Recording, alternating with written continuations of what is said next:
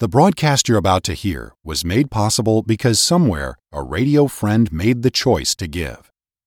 You too can become a radio friend to someone in need of an encouraging word right now. Just visit walkwiththeking.org and click the donate button. Thank you for listening. And hello, radio friends. How in the world are you? You doing all right?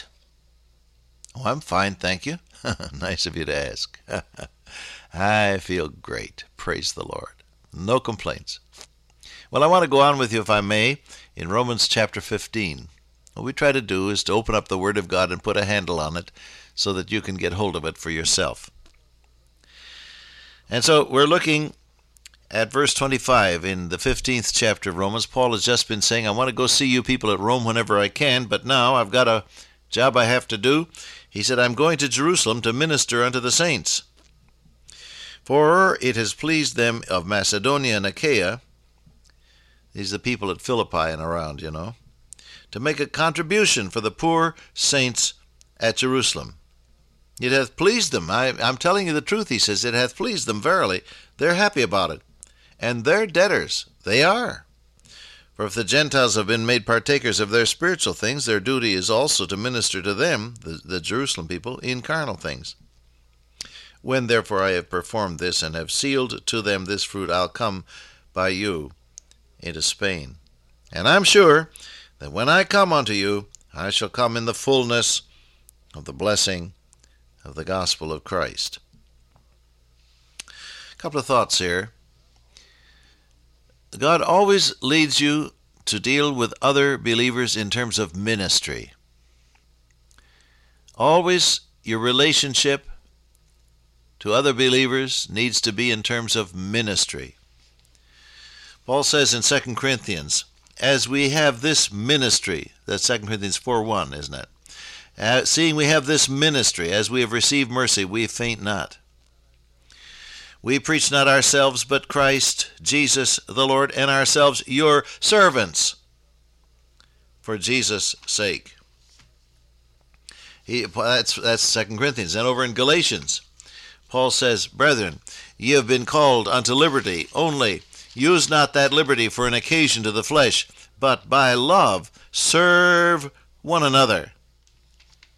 Galatians 5:13 is the verse. The whole relationship that you and I need to sustain with each other and with other believers is that of ministering and serving. Have you thought about that? You see, this is, it's just opposite to the ordinary approach of human nature. Isn't it? Just opposite to the ordinary approach of human nature. Human nature wants to be served. Human nature wants to be served. God says, even the Son of Man came not to be ministered unto, but to minister and to give his life a ransom for many. Our Savior said to his disciples, whoever would be great among you, let him be your minister, your servant, your slave. Have you thought about that in your relationship to other people? Most of the time, automatically, we protect our own turf, don't we? We protect our own ideas, and we protect our own plans, and we protect the outcome of our plans so that we ourselves will benefit. And God says, now start thinking about it a different way. Start thinking about it in terms of service. By love, serve. And that's the Greek verb for serve like a slave. Douleuo is the verb. Serve like a slave. By love, serve one another. I wonder how that would work out in a person's life. Well, it could start in so simple a matter as breakfast. Instead of expecting mother to set the table and get breakfast ready, you might get dressed a little earlier, daughter, and take the bobby pins out of your hair and put on your face and get dressed and come down a little earlier and help mother set the table and help get out the cereal and the jelly and put the milk on the table and pour the orange juice. You might do that without being asked.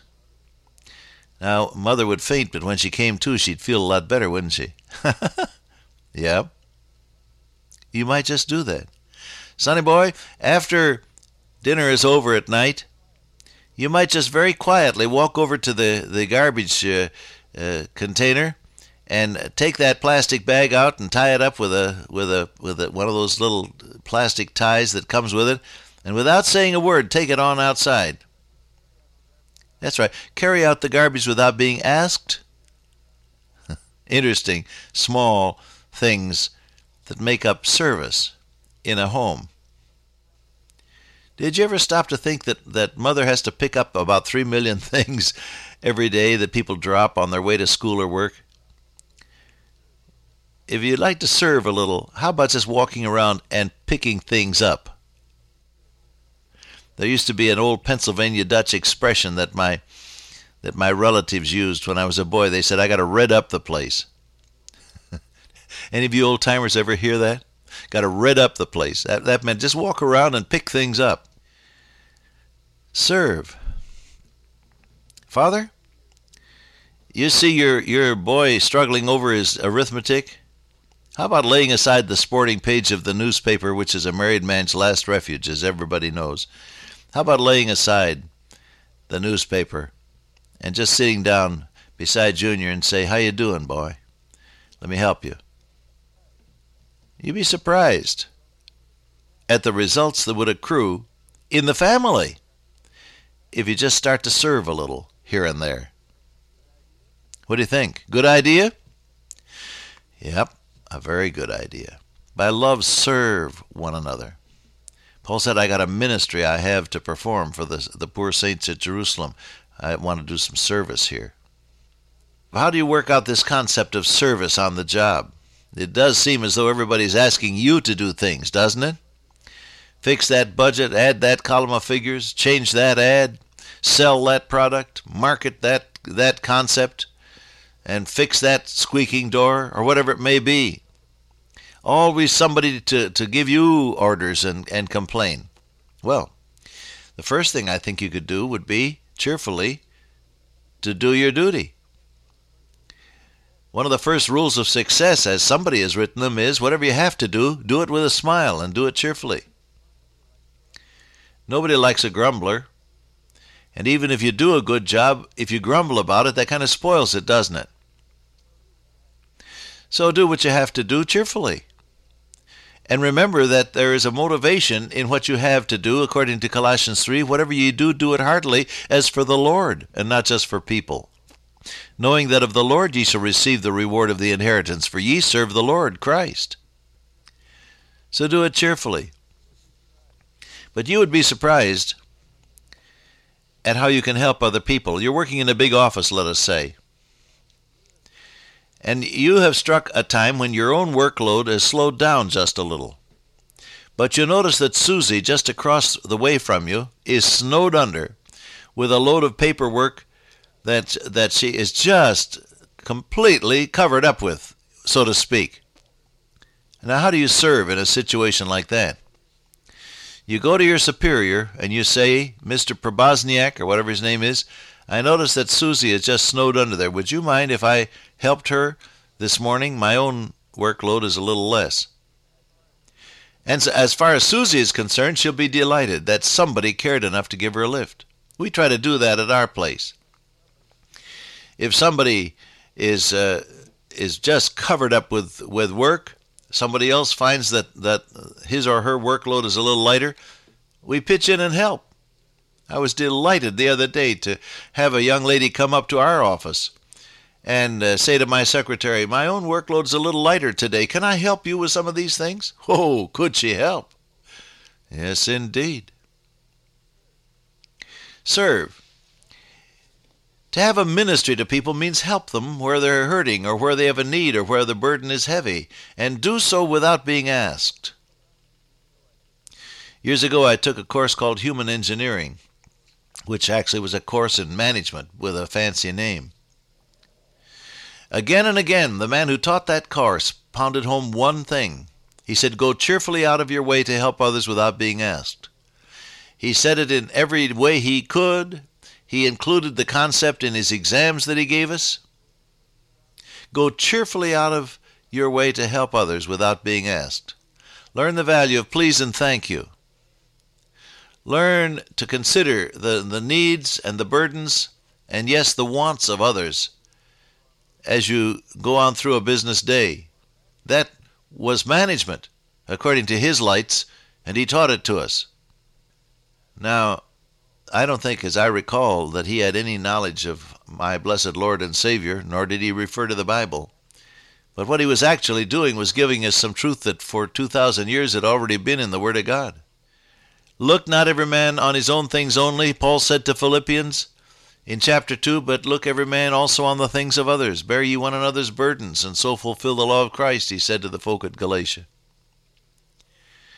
And so to minister to other people means to find out where the burden is heavy, find out where their need is, and without being asked, make an effort to help, to lift the burden, to supply the need,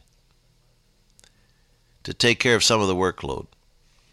That you could try on the job. And then, of course, in all the thousands of casual contacts we have during the day, there's always the chance that you can be of help to someone and of encouragement. You see someone on the job that looks nice, tell him or her so. You see someone who's made an extra effort to put out a good-looking brochure or a good-looking ad or a fine piece of copy or whatever it may be, say so. Encourage people and help them. You're having a ministry that way. You don't always preach sermons in order to minister to people. Have you noticed that? You don't have to get what I call the pious tremulant in your tone and sound ministerial in order to minister to people. What you do is you help them when they need it, and you do it for Jesus' sake. Talk about your Savior when you get a chance, but help people when they need it. And you'll find an open door to talk about your Lord as a result. Dear Father, today we ask that we might serve other people for the glory of the Lord Jesus. In his name I pray. Amen. Till I meet you once again by way of radio, walk with the King today and be a blessing.